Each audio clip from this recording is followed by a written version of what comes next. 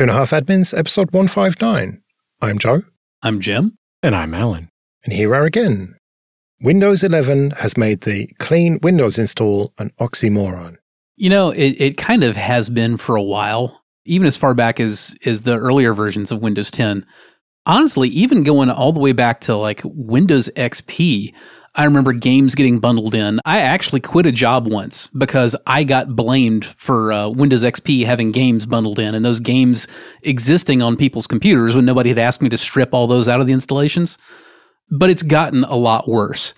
Even with Windows 10, you get the Microsoft Store stuff. When you do a quote clean unquote installation, you still have to, make it through rounds of Windows notifications and, begs for this and that and the other, and oh, please use our browser, and fighting you if you want to install a different browser, and, all this nonsense. But I will say there are some really nice new features in Windows 11, mostly the ones that make you have to use Windows less, like Windows Subsystem for Linux improvements.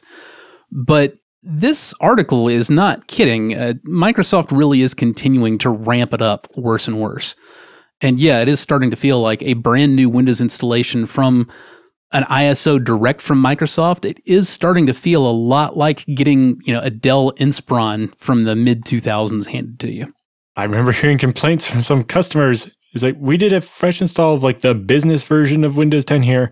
And when we open the start menu, there's an ad for Candy Crush. What the actual hell? Again, this goes back to Windows 10, the Candy Crush stuff. And the worst part was you can remove the Candy Crush and then it just reinstalls itself behind your back. Now, it's not technically a reinstallation because what really happens is it installs itself the first time you click on the pre-populated shortcut that makes it look as though it's already installed. But regardless, the point is you can remove those links. But if you do, a couple of days later, they're right back again. Yeah, and even my Media Center machine, I've had a new shortcut for Microsoft Edge get added to the desktop, and then I delete it, and sometime later, it's back again. It's like, no, I never want that. Get it off my desktop. Now, I will say, taking up a devil's advocate role again, it's not like Microsoft exists in a vacuum in this. Everybody has been getting worse about this kind of onboarding crap lately. The first time you open a browser, any browser, welcome to your, crap of like 5 or 6 different like animated screens with transitions trying to tell you how wonderful that browser is, which I do not need, do not want, and do not appreciate. Even Firefox does it.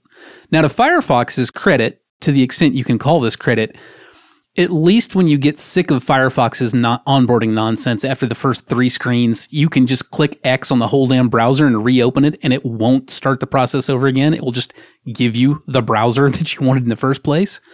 But I noticed recently on recent builds of Microsoft Edge, they make the dialogue modal and full screen. You cannot change focus from it. There is no way to close it.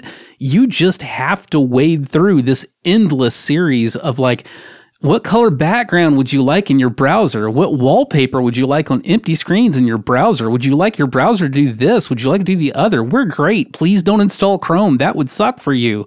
Just nonsense to the point that, again, in my last supposedly clean Windows 11 installation, I got through 3 or 4 screens. And, I do want to back off here and point out, like, this is not just an isolated gripe for me. Like, I install this stuff all the time. So, like, the first 3 or 4 screens of browser onboarding barely register to me because at this point, I'm kind of expecting it. But it's gotten to the point that even with that level of acclimatization to the shittification of the browser onboarding experience, the browsers still all get to the point that I'm like, okay, enough of this. Like, I don't even want to just wait for the slide transition to click the next until it's done, make it stop. And in that Edge installation that I was talking about before, and I noticed they had made it go modal, full screen, no close, no anything. I ended up hitting Control-Alt-Delete to bring up Task Manager to kill the damn thing and restart it. Just thanks. Well, I think even back to like Windows Server 2003, I remember using it in a VM and we'd reset the VM to a fresh install between every class. And it meant every time you opened the browser, you had to click through a bunch of the things and be like, yes, I want to go to a website that's not from Microsoft. And I understand that this is the internet and bad things are going to happen to my computer. And like 4 of these dialogues and allow before you can get to any website every time. It's like, has nobody at Microsoft had to use a fresh install in a VM that's going to roll back and be a fresh install every day? Probably not. I would imagine that most of the people at Microsoft are still just using Microsoft provided images for internal use that are, set up and ready to go, ready to work. I don't know how many people at all in Microsoft see what an install process actually looks like, judging from the state of those install procedures. Yeah. And, to be fair, it's one of those things like you can make a business perspective that it just doesn't make sense to waste much effort on install procedures because normal customers will either never see them in the case of operating system installations or, only see them like once every several years on a browser. So in a sense, we're really whining saying, why can't the world be set up more for, us, the professionals, rather than for those filthy end users? But honestly, I can't imagine end users really want that or love that either. They may not have to deal with it as often as we do, but it's not pleasant for anybody. It's not useful for anybody. It's forced unskippable ads. It's no different than firing up Paramount so that I can watch Star Trek Strange New Worlds and having it bombard me with unskippable trailers for the animated one, Below Decks, that I've already watched all of, which it should know because I watched all of them on Paramount. But I still have to watch these unskippable trailers for the thing that I've already watched every last bit of, and there hasn't been anything new for months. It really does say a lot about the state of this advanced advertising technology. They keep saying, oh, these ads are like super targeted. It's like, you have all this information that maybe I'd prefer you didn't even have, but you have it all and you can't use it to your advantage or mine. Like, come on. Just advertise me a show at this point. Like if there's gotta be an unskippable, trailer, make it for anything on your network that I haven't watched yet. Like, even if it's not something I would like, just change it up and make it something that I haven't seen. Maybe that'll be interesting. But it does neither of us any good to make me watch trailers for something that I've seen every last episode of and there's nothing new for. And you know it. It's your stuff I watched on your service that you're hitting me with the ad on. You're watching Star Trek. You must want more Star Trek. It's like when Amazon thanks you. It's like, you bought a bread maker. You must be starting a collection of bread makers. To be honest, the reason that particular one angered me so much and has stuck with me, and I'm ranting about it now and we're supposed to be talking about Microsoft, is that when the first time it hit me with that Below Decks trailer, when I was queuing up a Strange New Worlds episode, I got super excited because I thought that meant that the new season of Below Decks had started. And yes, I would have loved to have gone and watched that. Nope, not even close. Just felt like hitting me with that unskippable promo for something that was, a year old. We did get the crossover episode though, so, But anyway, it's not just the installation though, is it? It's the first usage here. It's the experience that users get when they first turn a laptop on. If they don't have a professional like myself that they pay to deal with all this crap for them and just hand them a working device, yes, users absolutely see this. I had the misfortune of experiencing Windows 11 Home from scratch. And, oh man, everyone knows this, but you have to connect it to the internet. You have to create a Microsoft account. Obviously, you can get around this with Rufus and stuff if you know what you're doing, creating an ISO, but this was just a fresh install on a laptop. And it was just horrible.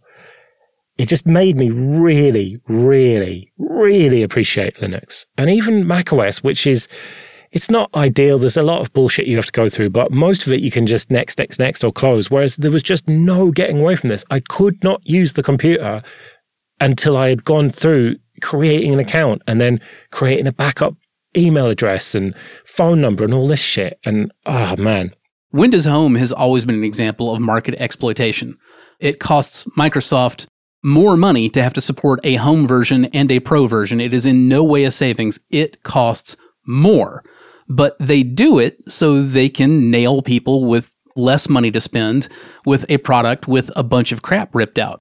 Again, we've talked about this in earlier episodes of the show. It's ripping the cushions out of the couch, There is no consumer-friendly reason to say, well, you got Windows Home, so you can't have local accounts, and you can't join a domain, and you can't run remote desktop services on your machine. You can use the RDP client, but you can't have anybody else RDP in.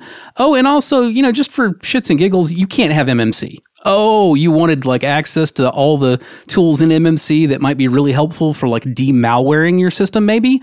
No, screw you. You got home. There's a reason I have never and will never buy the home version of a Windows operating system. They're really pushing it when they start including like trial offers and, oh, here, have 100 gigabyte of OneDrive, and oh, here, for $1, you can have a PC Game Pass, and just pushing all this crap on you. He's like, you're supposed to be my operating system, not just a method to shove ads in my face. It gets even worse if you actually open up the Microsoft Store.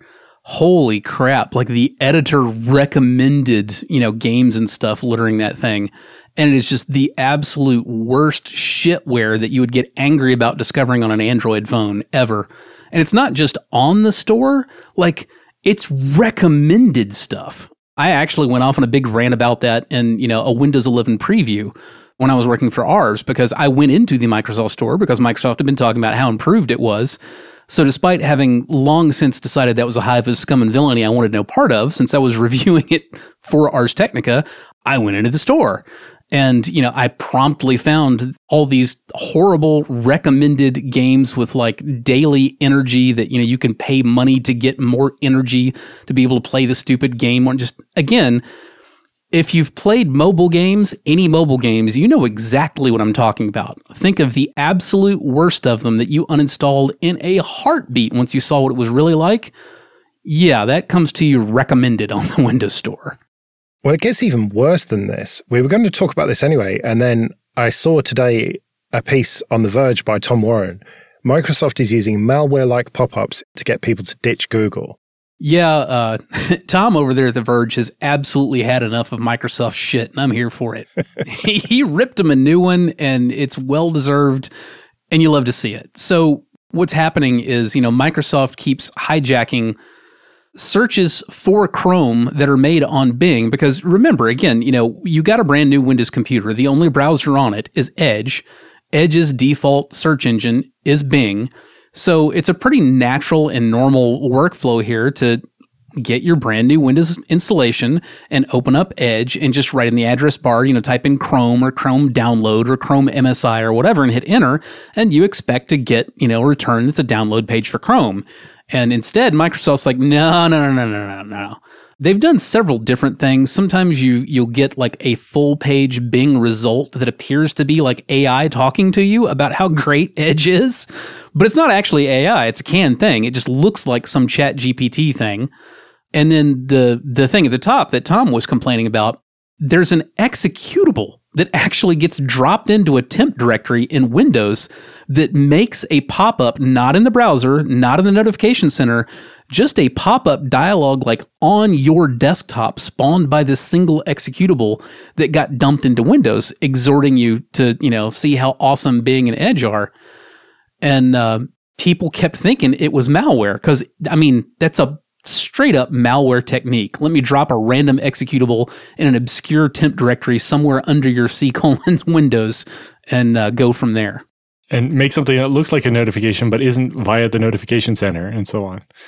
And it's exhorting you to earn Microsoft reward points every time you search. I can't wait. I absolutely cannot wait for Microsoft Coin. It's coming. Bing Coin. Yeah. Bing Coin. It reminds me of even back in the Windows XP days. Our little joke was, Internet Explorer is the best browser for downloading a better browser. Yeah. So here's another thing that really pissed me off in Tom's report. And clearly he was not that happy about it either, but I feel like he could have specifically explored this one a little further. When he reached out to Microsoft, he got a response from Caitlin Rulston, Director of Communications. We are aware of these reports. And again, this is about the rogue executable that just shows up into your Windows directory. Microsoft Director of Communications responds, we are aware of these reports and have paused this notification while we investigate and take appropriate action to address this unintended behavior. What the hell do you mean unintended? Y'all put it there. It's doing what you wrote it to do. There's no, we didn't realize that we accidentally dropped an executable in your Windows directory? What? Yeah, it makes the note, Windows isn't freeware. It requires a license that almost every consumer ultimately pays for. That would be in the form of the price of the laptop if it's a Windows OEM, or a product key if you bought and built your own PC. Microsoft should respect the fact that people already pay for Windows and don't want ads shoved down their throats. Windows is an important productivity tool for many people and shouldn't be treated like a cheap streaming box loaded with ads. There's a reason why other operating systems have switched to being free, so that they can just constantly force you to get new versions. Is this in part because they spent so much money on the OpenAI stuff? Absolutely not. This is not anything to do with some hardship that Microsoft is facing. This is literally just the continued process of enshittification. We live in an era of robber barons. Now, our robber barons are usually in the form of C Corps instead of, like individual people with a name, or at least they hide behind the C Corp. But this is just like the robber baron area of, the Industrial Revolution, any number of periods through history. We are in a period of enshittification, and everywhere is doing it. It is endemic to our corporate culture that you extract more money whenever you can, and the only reason something might be beyond the pale is if it actually incurs a hard consequence. I don't mean just a consequence like people say they're upset about it. I mean a real consequence.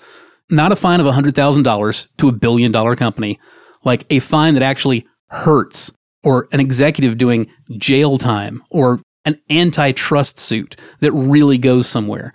Those are the only things anybody cares about anymore. Anything short of that, whatever. And on that note, it's probably worth pointing out that if all this stuff sounds unfamiliar to you, if you're like, well, I haven't seen like a full page fake, AI chat GPT thing, and I've searched for Chrome on Bing. Well, you should be aware that Microsoft rolls these things out in small batches to find out just how angry people will get about it. And you could, in one sense, say, oh, well, that's responsible. So, they're trying it out in, small batches to find out when they made a mistake rather than making everybody experience that mistake. But you could also say that it's just more enshittification. It means that you don't know what you're going to get. It means that your neighbor might have a wonderful experience and you might have an absolute terrible one because your name came up in the hat for the next way. Microsoft is wondering, will people tolerate this particular way of screwing them over? Well, in particular, the fact that their goal is to search for and find exactly how close to the red line they can get of what people will not tolerate. They get, how we can push it as close as possible to that, and how we can keep inching up to it, rather than just seeing, is this change good for people? It's, can we slowly chip away at the quality until it's just all this shit? It's even worse than that, Alan. They don't have to chip away slowly because since they can trial it in small batches, it's totally okay if they go over the red line and lose some people, because it was only just those few people, and most of the rest of the people who haven't encountered it will just be like, huh? That doesn't make any sense. I haven't seen that, and move on. So instead of having to very slowly chip away, because if you go too far, you might hurt yourself, well, a customer here or there isn't going to make that big of a difference. Let's see what we can get away with. Well, what I meant was they spent all this money on the OpenAI stuff and they've integrated it into Bing. And now you've probably got management pressurizing middle management to get people to actually use Bing with the AI bullshit in it. And they're just trying everything they possibly can to get people onto that. It's not some sinister agenda. It's more just a case of people aren't that interested in the AI bullshit. Let's try and get our numbers up on that. It is a sinister agenda, but it's a universally sinister agenda that our entire society is experiencing. Like I said, it's not limited to Microsoft. It's not limited to Microsoft and Google. It's not limited to, add company name here. Like I said, even when you drill all the way down to freaking Mozilla, a nonprofit, you get a taste of it. Now, it's obviously nowhere near as bad installing Firefox as dealing with what we're talking about with, Bing and Edge. But the degree of increase in shittiness is pretty similar between Firefox over the last several years and Microsoft over the last several years. It's just a trend in society. I don't know that just is the right word. It is an overall trend in society, and it absolutely sucks. But that's as close as I can get to there's no sinister agenda thing. Like, it's more of a, well, Microsoft is just part of our entirely shitty society. Hang on, did you just compare what Microsoft is doing here with what Mozilla have done? Yes, I did. There are different places in the spectrum. He's not saying they're equivalent. He's just comparing them. As part of a pattern, maybe, but... Let me ask you a hypothetical, Joe. Do you enjoy going through 5 or 6 steps of Firefox's, oh, hey, it looks like you haven't used in the browser a while every few months? Is that useful for you? No. Is it useful for your wife? No. Do you know anyone it's useful for? No. What purpose does it serve? It doesn't. Someone thought it was a good idea. It tries to get you hyped up about Firefox and Firefox's features and using all the things that are Firefox and how wonderful Firefox is. Now, granted, there's not a monetary motive there because it is free, but it's the same trend towards going, we don't care if this inconveniences everybody and nobody likes it. We have a thing that we want to do here, and we get to make you sit through it. No, you see, I don't agree. I don't think that that's the motivation. I think the motivation is that they genuinely think that it's a good feature. Okay, why are they dumber than you are? You realize that it's not a good feature and that literally nobody you know finds it useful. Why do you think that everybody at Mozilla is more out of touch than you are? Because they're in a bubble. They don't know people? They don't have wives? They don't have kids? They don't have friends? People are too polite to tell them it's dumb. I'm more with Jim on this one. It's by getting people to use Firefox, that's how they sell their Pocket thing and their VPN thing and support Firefox. Like, I understand why, and I'm to some degree okay with it. But it is for the same motivations that Microsoft does it. Firefox has more restraint because they know there'll be more backlash because of their target audience and because they're trying to be the better people. But their motivation is still the same as Microsoft's, to get more eyeballs and more money.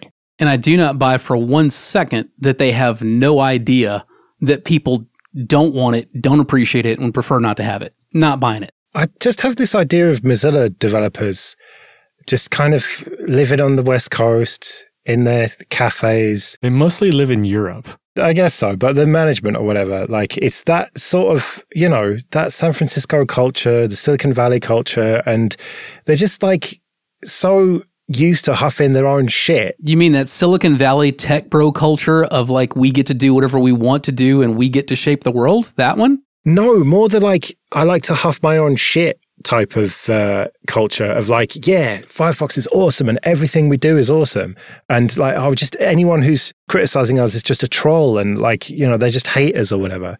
I think it's more that kind of mentality rather than some sinister fucking plan. Sinister isn't a great adjective for it, but we're still talking about deliberately putting in a feature that inconveniences the crap out of people to no good use because it serves your own purpose. In no world are folks at Mozilla saying, you know what people will really love about our browser? Walking through all this crap every time they open it, every time it's installed, or every few months when it says, you know, oh, hey, there you are. I disagree. I think that somebody somewhere at Mozilla thinks that people want that. I think they're just misguided. I think the very old version of that feature was called Firefox Refresh, and it just like disabled all your extensions and stuff to try to make Firefox faster again. And it was just a little bar across the top that you could click, like, do you want to basically start with a fresh profile instead of your old one? Yep. And it was optional. You got to choose. Yeah, and then someone gets assigned to that feature, and it just gets feature creep and gets more and more in your face. But the feature creep was specifically for find out why they weren't using Firefox. Remind them to keep using Firefox. Sell them a subscription to Pocket. Yeah, Mozilla VPN, full screen ads. I've never seen the full screen ad for the VPN in my version. Well, it's like not full screen, but like new tab. You update it and you, instead of your homepage, I have it set to Google, whatever. You've got Google on one tab and then this other tab. Like, what's this? Oh, it's an advert for their VPN service. Ah, yes. I closed those without ever even looking at them. Yeah, that. The extra tab you always get. Again, pretty much any browser, like, you keep using the word sinister and, like, you put a real point and an edge behind that. And I would not call Mozilla a sinister organization by any means. So, like, I'm acknowledging that point you're putting behind that, and I'm kind of brushing it off and saying, no, man, not like that.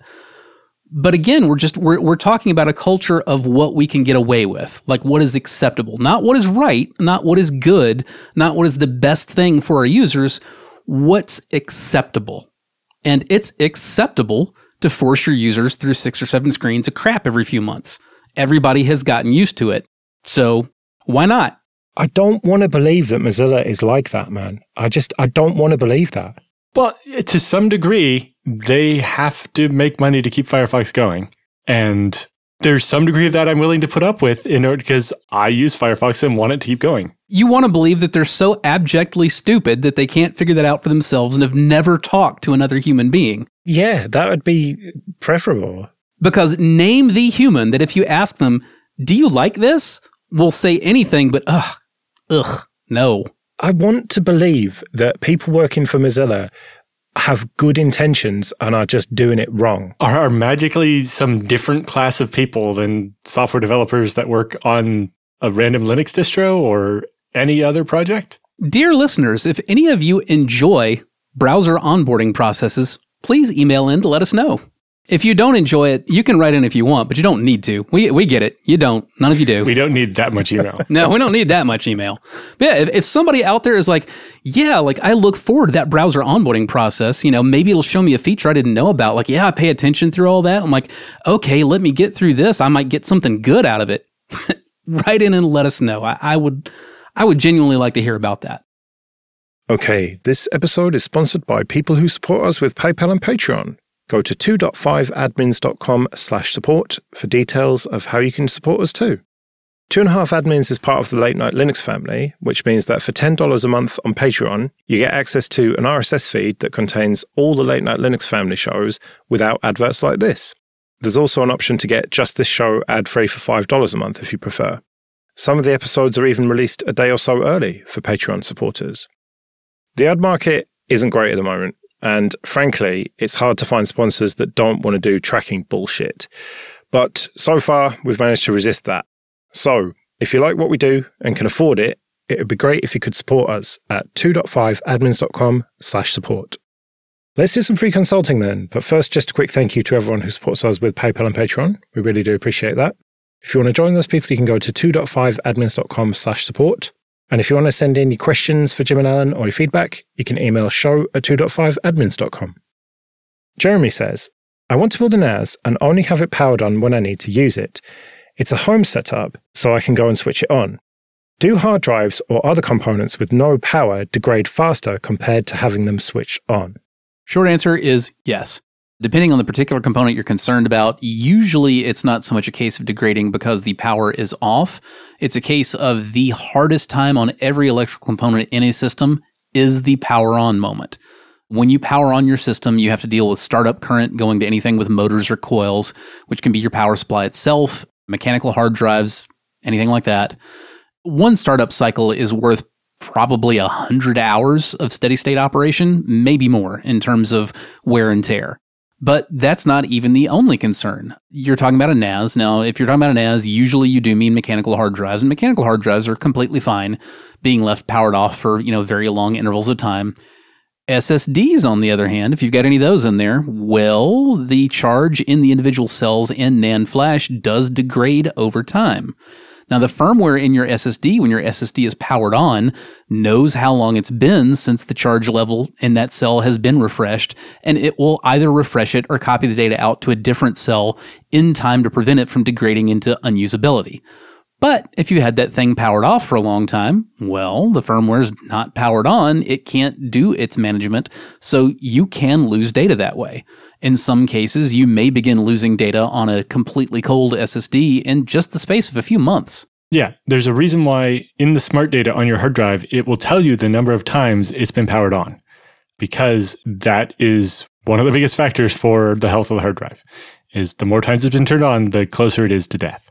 Yeah, the energy required to get that motor spinning in the first place is way more than just keeping it spinning once it's got that inertia. Yeah, now to be fair, we're not talking about this in terms of power consumption. Well, no, but just the stress that comes with the big jolt of energy that gets it moving. Yes, absolutely. That startup current is immense compared to steady state operating current, and it has a real toll on all the coils and everything that needs coils in that device. Again, that includes your power supply. That includes any mechanical hard drives, any, mechanical optical drives. Cooling fans. Yep, every last bit of it. You may also have noticed that you'll have a machine that is on 24/7 and the fans don't make any noise whatsoever. And then, the power goes off or you need to shut it down for some reason and leave it off for a couple hours and you start it back up. And now you have that obnoxious fan rattle that you can't get rid of. There are a lot of ways that different components of your system have a lot more difficulty in being powered off and back on again than they do in just staying steady state operational. Right, well, we better get out of here then. Remember, show@2.5admins.com if you want to send in your questions or your feedback. You can find me at joerest.com/mastodon. You can find me at jrs-s.net/social. And I'm at Alan Jude. We'll see you next week.